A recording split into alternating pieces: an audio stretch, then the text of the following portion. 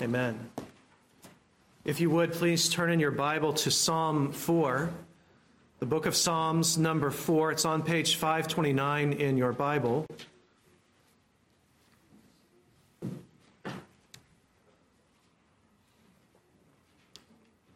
Last time, and when I say last time, I mean last time I was preaching on the Psalms. I'm trying to do the Psalms in the evening, the pastorals in the morning, so that's the schedule.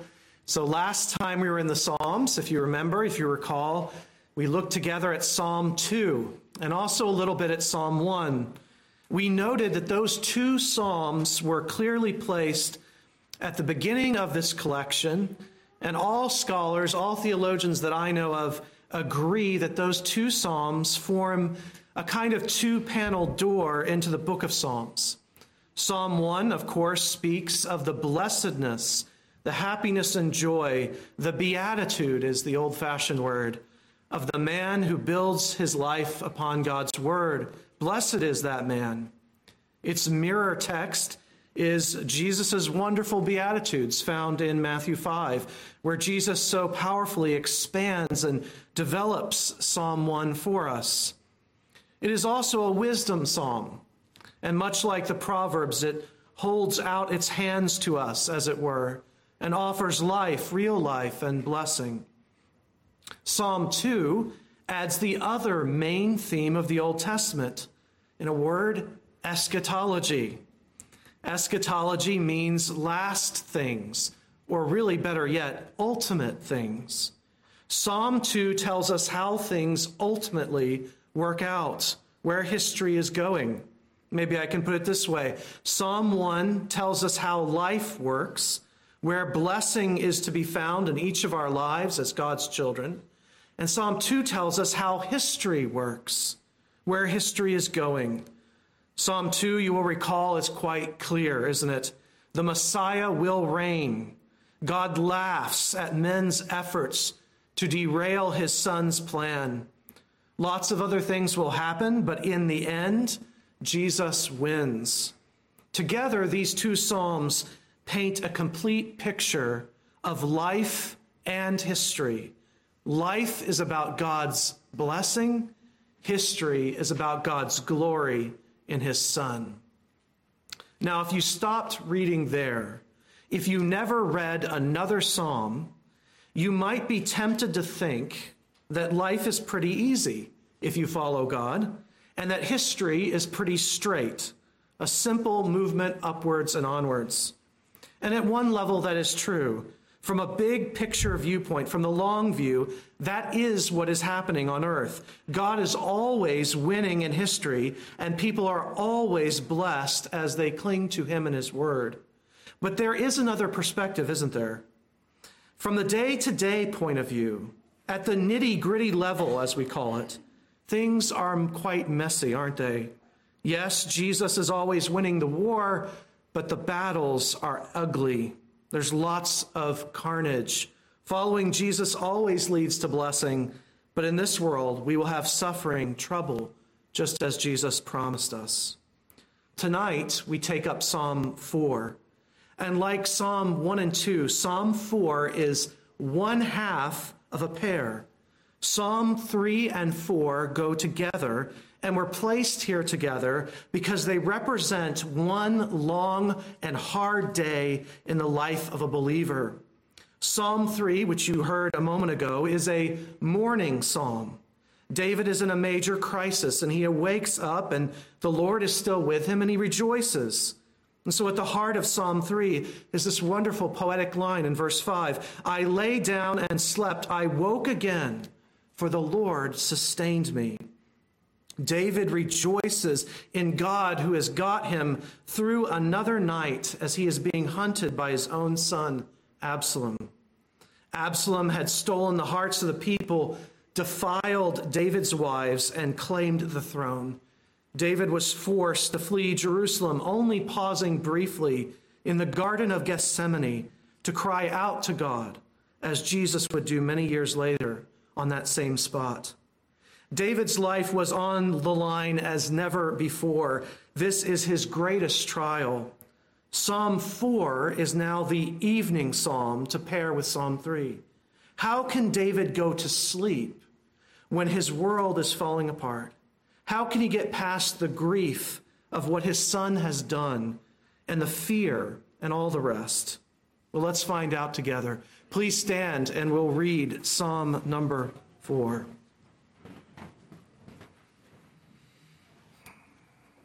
Answer me when I call, O God of my righteousness. You have given me relief when I was in distress. Be gracious to me and hear my prayer. O men, how long shall my honor be turned into shame? How long will you love vain words and seek after lies? But know that the Lord has set apart the godly for himself. The Lord hears when I call to him. Be angry and do not sin. Ponder in your own hearts on your beds and be silent. Offer right sacrifices and put your trust in the Lord. There are many who say, who will show us some good? Lift up the light of your face upon us, O Lord. You have put more joy in my heart than they have when their grain and wine abound. In peace I will both lie down and sleep, for you alone, O Lord, make me dwell in safety. This is God's word. Let's pray now and ask his blessing on it. Father, we come to you from a restless world, and we come before you with restless hearts. And we pray now, Father, that you would extend to us David's pillow, which is Christ and his righteousness, and that you would give to your people here tonight rest in all their sorrows as we study this psalm together. And we pray that you would do this, Father, for the glory of your Son. And so we ask it in his name alone. Amen. Amen. Please be seated.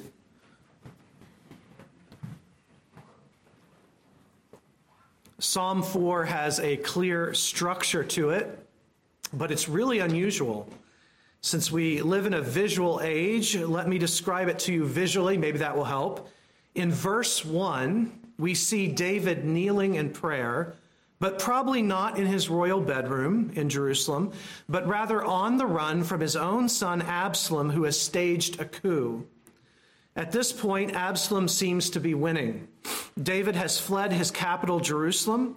He's away from the comfort of home, and more importantly, he is away from the tabernacle and the Ark of the Covenant. His life and worship are interrupted. So in verse 1, we see this great king, later in life, on the run, kneeling beside his bed, maybe in a cave or in a tent, and his prayer is probably coming to an end, and verse 1 is probably just the end of a much longer prayer. Then, remarkably, in verses 2 through 5, David rises from prayer, as it were, and he faces the camera, if I can put it that way, and he begins to talk to the nation, especially those who are opposing him. These verses are not really technically a prayer, but more of a proverbial speech. He gives them wise counsel, warns them, and calls them to think carefully about what they are trying to do. David, you see, has mixed feelings about this rebellion. Some people in Israel at this point are truly his enemies, but others are caught up in this rebellion and they don't fully realize where their anger and lust is taking them. So the center of the psalm, verses 2 through 5, is David urging his fellow countrymen to wisdom during this uncertain time. Then finally, in verses 6 through 8, he remains on camera, so to speak, but his eyes go upward. He returns to prayer and he glorifies God publicly. He asks God to bless him with the light of his countenance. He talks about his delight in God's presence. He's showing the nation, you see, how they should be thinking and acting at this time of crisis. Instead of everyone looking for ways to get rich off the unrest, they should be delighting in God. And then the psalm ends in such a surprising and really dramatic way. He yawns, as it were, and stretches and goes right to sleep. That is the dramatic effect of the psalm. David is able to sleep even in the presence of his enemies because he trusts in God's care. So it's a very unusual structure. It begins with David in prayer, has a middle section directed to the people, and then concludes with a glorious prayer leading to sleep. This is David resting in God and having peace in the worst moment of his life. From that rest, he prays, he instructs, and he sleeps. Tonight, we'll look at verse 1, where we see, I think, using the famous words from the American Revolution, an appeal to heaven. So notice with me, first of all, the appeal to heaven made in verse 1. Answer me, writes David, when I call, O God of my righteousness. You have given me relief when I was in distress. Be gracious to me and hear my prayer. What do we have here? Probably just the end of a longer prayer, or maybe a summary of what David was praying in those days. It is a little prayer before David goes into the heart of the psalm to address the nation in verses 2 through 5. But although it is small, it is extremely rich. David has packed a lot of theology, a lot of meaning into this one verse. And once again, as a pastor, my job is at times, I think, to slow you down and ask you to really consider the power of this one verse. To do that, to uncover all the treasure in this little prayer, I want to put this prayer into the mouths of 3 different people. And I think this might be the best way of unfolding the prayer to us. So if you would, imagine with me this prayer in the mouth of 3 different characters. First, we should, of course, hear it as a prayer of David. That's the original setting, obviously. So David is the one, the king, saying, answer me when I call, O God of my righteousness, you've heard me and saved me before. Be gracious to me now. Read this way on David's lips, we hear David appealing to God as his righteousness, his Elohim Siddiqui, God of my righteousness. But what does this name for God mean? What does it mean to call God my righteousness? The idea here in this name is that God is the one who upholds David's righteousness or David's righteous cause. David is not saying that he is righteous as compared to God, or that his salvation is somehow guaranteed by his righteousness, or that he is totally righteous and without sin. David knows better. Read Psalm 51. He knows. He's not saying that he's righteous compared to God or without sin in his life. Rather, he's saying that he is righteous compared to the people who are opposing him. He is innocent in this matter, in this conflict. He is the righteous party, and he is sure that God will eventually vindicate him in this matter. Of course, David is saying this because if you look at verse 2, his honor, his reputation, his name is being turned into a shame by the leading men of Israel. His reputation, his glory, especially as king, as God's anointed one, has been absolutely trampled by Absalom and his allies. Absalom had persuaded the people that David was past his prime, not a good leader. And Absalom had taken David's wives and very publicly in a tent violated them. Meanwhile, some had even taken to publicly ridiculing and mocking David. In 2 Samuel 16, we have the record of this terrible moment when David is fleeing his capital. A man follows him as he flees and yells at him again and again these words, get out, you man of blood, you worthless man. So David has been personally, publicly humiliated in a way that especially as a king would have been hard to bear. But then in the second stanza of verse 1, David looks back on his life and he comforts himself. Literally, the second line of verse 1 says, you have given me space when I was in tight places before. That's literally what the Hebrew says. David is reminding himself and anyone listening that God has gotten him out of tight places before. It's as if David is saying to his soul, remember that whole Goliath thing? How did that work out? The leading men of Israel need to be reminded as well who they are messing with. David also needs to remind himself of how faithful God has been to him in days past. And we need that too. It's so easy to forget how God has cared for us when we're in our latest crisis. It seems so often in my own life that I get spiritual amnesia in a crisis. It's as if God has never helped me before. Sadly, I think to my shame, I have to admit that if you listened in to some of my prayers, you would think God had never helped me before, that I'd never had that experience, when quite the opposite is true. I wonder if some of you struggle with that too. Well, David, through the Spirit here, instructs us. We need to remember in our latest crisis what God has done before.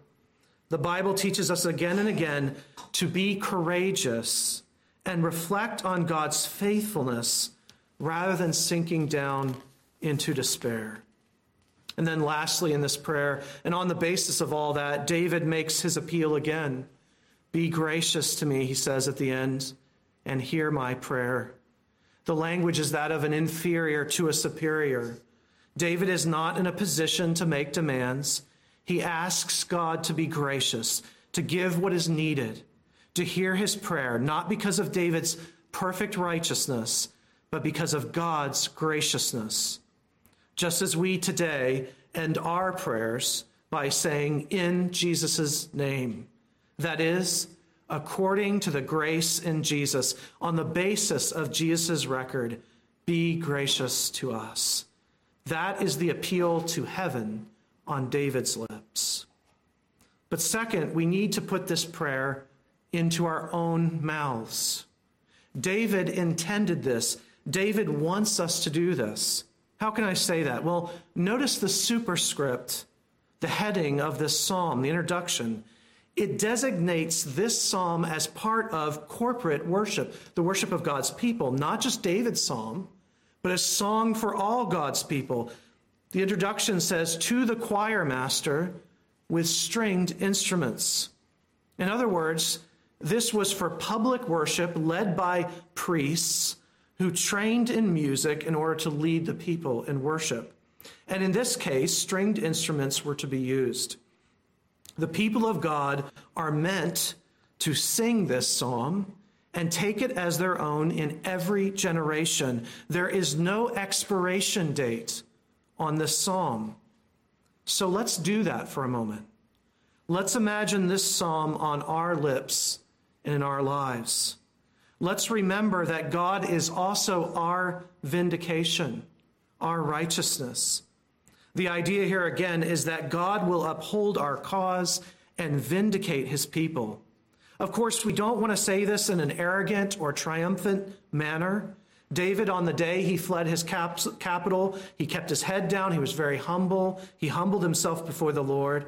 He accepted the shame of his situation and entrusted himself to God. He didn't agree with those who were cursing him, but his response was not boasting. Rather, he spoke the truth and committed himself to God. I think we need that right now. The Western world in which we live increasingly calls us fools, backward, fundamentalist, zealots. Every major academic institution in this country and every mainstream media source says that we are holding the world back from the glory of progress. All day long, we are told that we are worthless. Some of our family and friends even treat us as naive fools. They think we waste our money and time on attending church and reading the Bible. Meanwhile, they think themselves very wise for admiring Jesus, but not getting so carried away. Some unbelievers even go so far as to actually describe us as abusive because we require our children to read the word and pray or attend church. We need to recover this psalm and this name for God. God, my righteousness, the one who upholds my cause. On the day of Christ's appearing, we will be vindicated publicly. Not just us individually, but Christ's whole church. Even now, there are signs of this vindication. As this nation has despised the teachings of the Bible and ridiculed believers, it has sunk down into greater and greater violence. The statistics are startling and undeniable. People in this country have never been more depressed, more anxious, more broken. At an even bigger level, we could point to the 20th century. Many Western people, you might know this, came to Christ after World War II, famous people and regular people too. And that happened because they knew something that we have forgotten. They knew that the 20th century was the century of man without God. Oceans of blood later, many sought refuge in the God of the Bible. Even as I say that, let me give you a warning. I'm not advocating that we return to some perfect, better time. It didn't exist. I'm well aware there's no time in history that was perfect. That is not our cause. God will not vindicate a political party or a particular generation in history. The concern on that great day of judgment will not be how I was right and you were wrong. It will be a day so solemn, so majestic, and so terrible that we will not be in the mood for mocking anyone. It will not be so much a person, myself, or a church, Grace PCA, that will be vindicated on that day. Rather, it will be Christ and his cause as Messiah, as God's anointed, as David's greater son, that will be publicly vindicated. Insofar as we have held to him, we will share in that vindication. But we need to go further. When we sing Psalm 4, when we say, God is my righteousness, we do, with David, look forward to vindication. But for us as New Testament believers especially, and it was true for David as well, but especially as New Testament believers, it has an even greater meaning to us to call God our righteousness. In Jesus' death and resurrection, he has, as never before, become our righteousness. And so on that day, when everything is made right, when every slander is silenced, when every account is read out, then at that moment, the wonder of all the ages, the joy of all the joys, we will stand in the Lord Jesus Christ. We will not be focused on rubbing it in on our political and cultural opponents. We will be in awe, overwhelmed with relief and praise as we see ourselves standing before the judge in the very righteousness of Christ. And at that moment, as never before, we will sing, Elohim Tzedeki, the Lord is my righteousness. Maybe at that very moment, I like to think this might happen, an angel will say with a loud voice, who shall bring any charge against God's elect? It is God who vindicates. Who is it to condemn? Christ Jesus is the one who died. The believer in Christ will be vindicated. Maybe no believer put this so well as Paul in the book of 2 Timothy. The Apostle Paul was hated just like Jesus. He was condemned as a blasphemer by the Jews and eventually executed by the Romans. In that way, he was truly conformed to the image of Christ. In 2 Timothy, as death is coming for him, maybe just hours or days before his execution, Paul writes these words, and they're among his very last words to us and to his dear spiritual son. He wrote, I am not ashamed, for I know whom I have believed, and I am convinced that he is able to guard until that day what has been entrusted to me. Christ's return will be the day his church is publicly vindicated before men and declared righteous before God. And we will sing, Elohim Tzedeki, God is my righteousness. But we're not done with this little prayer. Thirdly, we need to put this prayer into the mouth of the Lord Jesus Christ. This is so important. We have not really studied this prayer until we hear it on Jesus' lips. The Psalms, all of the Psalms, find their fulfillment in the life of our Savior. David, as God's anointed, literally as God's Messiah, that's what the word means. David wrote the words, my God, why have you forsaken me? David wrote those words. But that psalm is not fulfilled in David, is it? Hearing David say those words will not get you the best and deepest understanding of that psalm, of those words.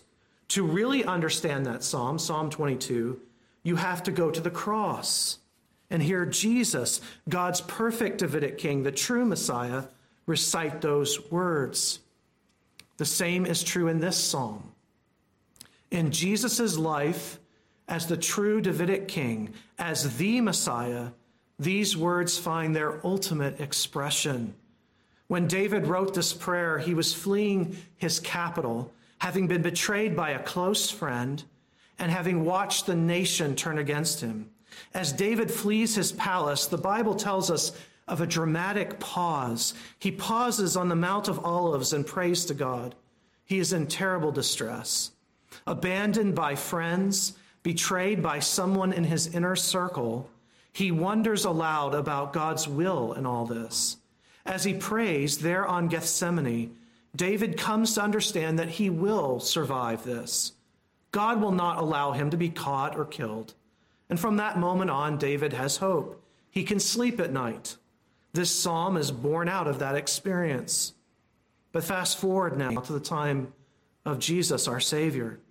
Jesus, on the night in which he was betrayed, has gone in distress to this very spot. He is David's heir. He is the true Messiah, the one whom David prophesied about in Psalm 110 and all the Psalms. He has done nothing wrong. He's far more innocent than David ever was. And yet here is Jesus betrayed by someone in his inner circle, and the whole nation is turned against him. But what happens next? Not what you would expect if you were reading just the Old Testament. Jesus is not delivered. Jesus never lays his head down again to sleep or rest. He does not escape. Instead, the slander and shame is intensified. Instead of deliverance or the comfort of faithful friends, Jesus is turned over to sinful men.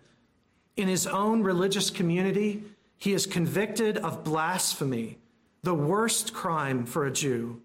In the Gentile community, he's convicted of being an insurrectionist, worthy of the worst possible civil punishment.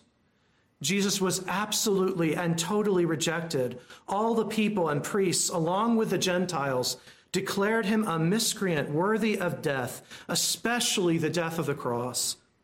Now, the cross was not just a way to kill someone painfully. Of course it was that, but it was so much more. The cross was a way of shaming someone, humiliating someone entirely. The English, my ancestors, would take traitors and hang them, but not kill them. Just get them to the point where they were choking, incoherent, and out of control, sprawled on the ground. And then they would tie them down by their arms and legs. They would cut them open, and very carefully, very publicly, they would untie their intestines, burning them bit by bit. All this was done while the person was nude and exposed to the crowds for mockery and horror, while they groveled and defecated on themselves. This is how the English monarchs reminded you that they were gods and you were a worm. And that is exactly what the cross was about. The point was not just the horrific pain, but the absolute shame. That was the point of crucifixion. The point was to nail a person up like a picture, naked on the side of the road for all to see, and then make them vomit and defecate on themselves. Let the birds and bugs have them. Let the wounds open up as they became meat and push themselves up for one last breath.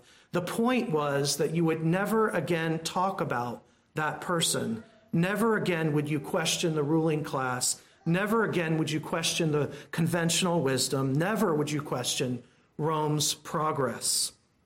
And it worked. It was effective.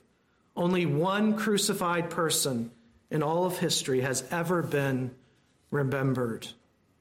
Now, I know that picture I just gave you is graphic, but you need it if you're going to understand what comes next.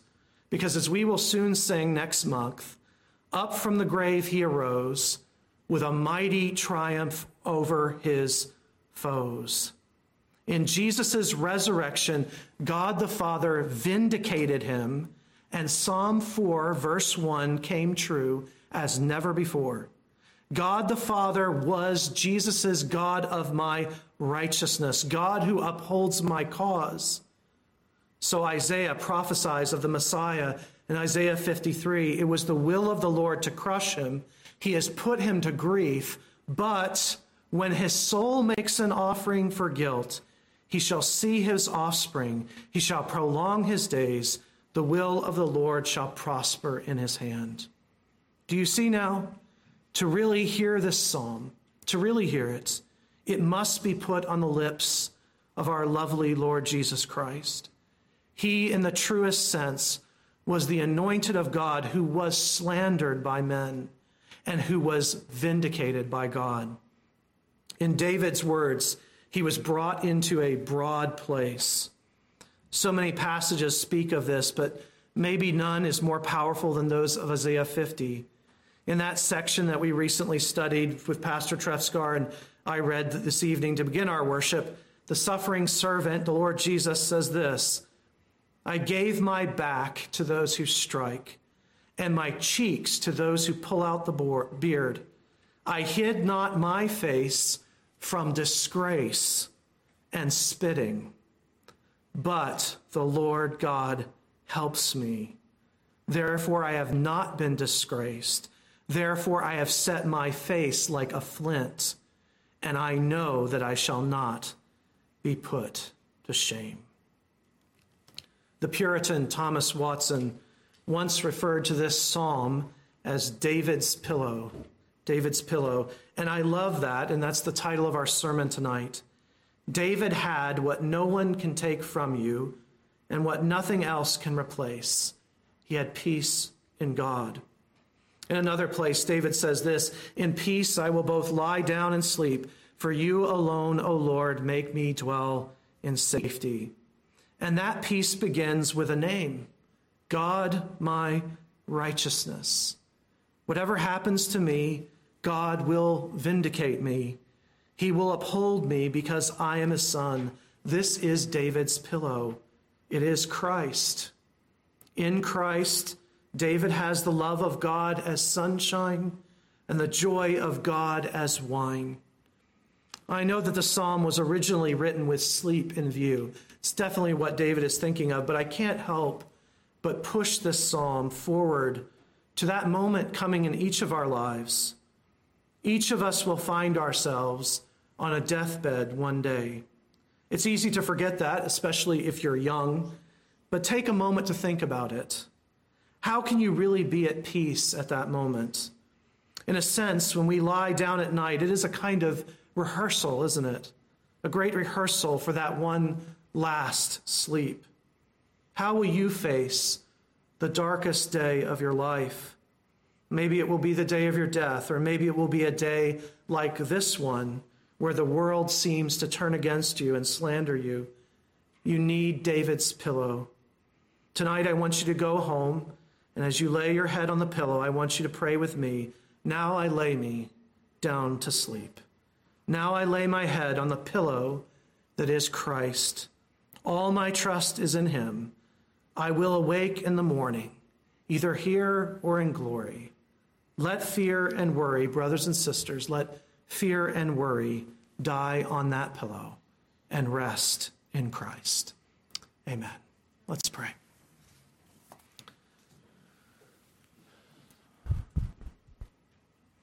Father, there is no rest for the weary except in your Son.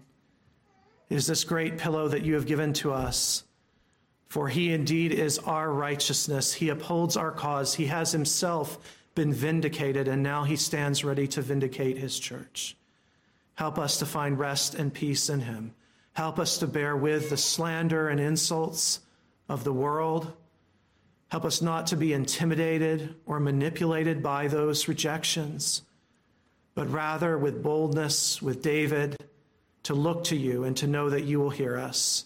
You will redeem us and save us, and you will vindicate your whole church. Give us rest, give us sleep, even tonight, in all of your precious promises. For we do pray it in Christ's precious name. Amen.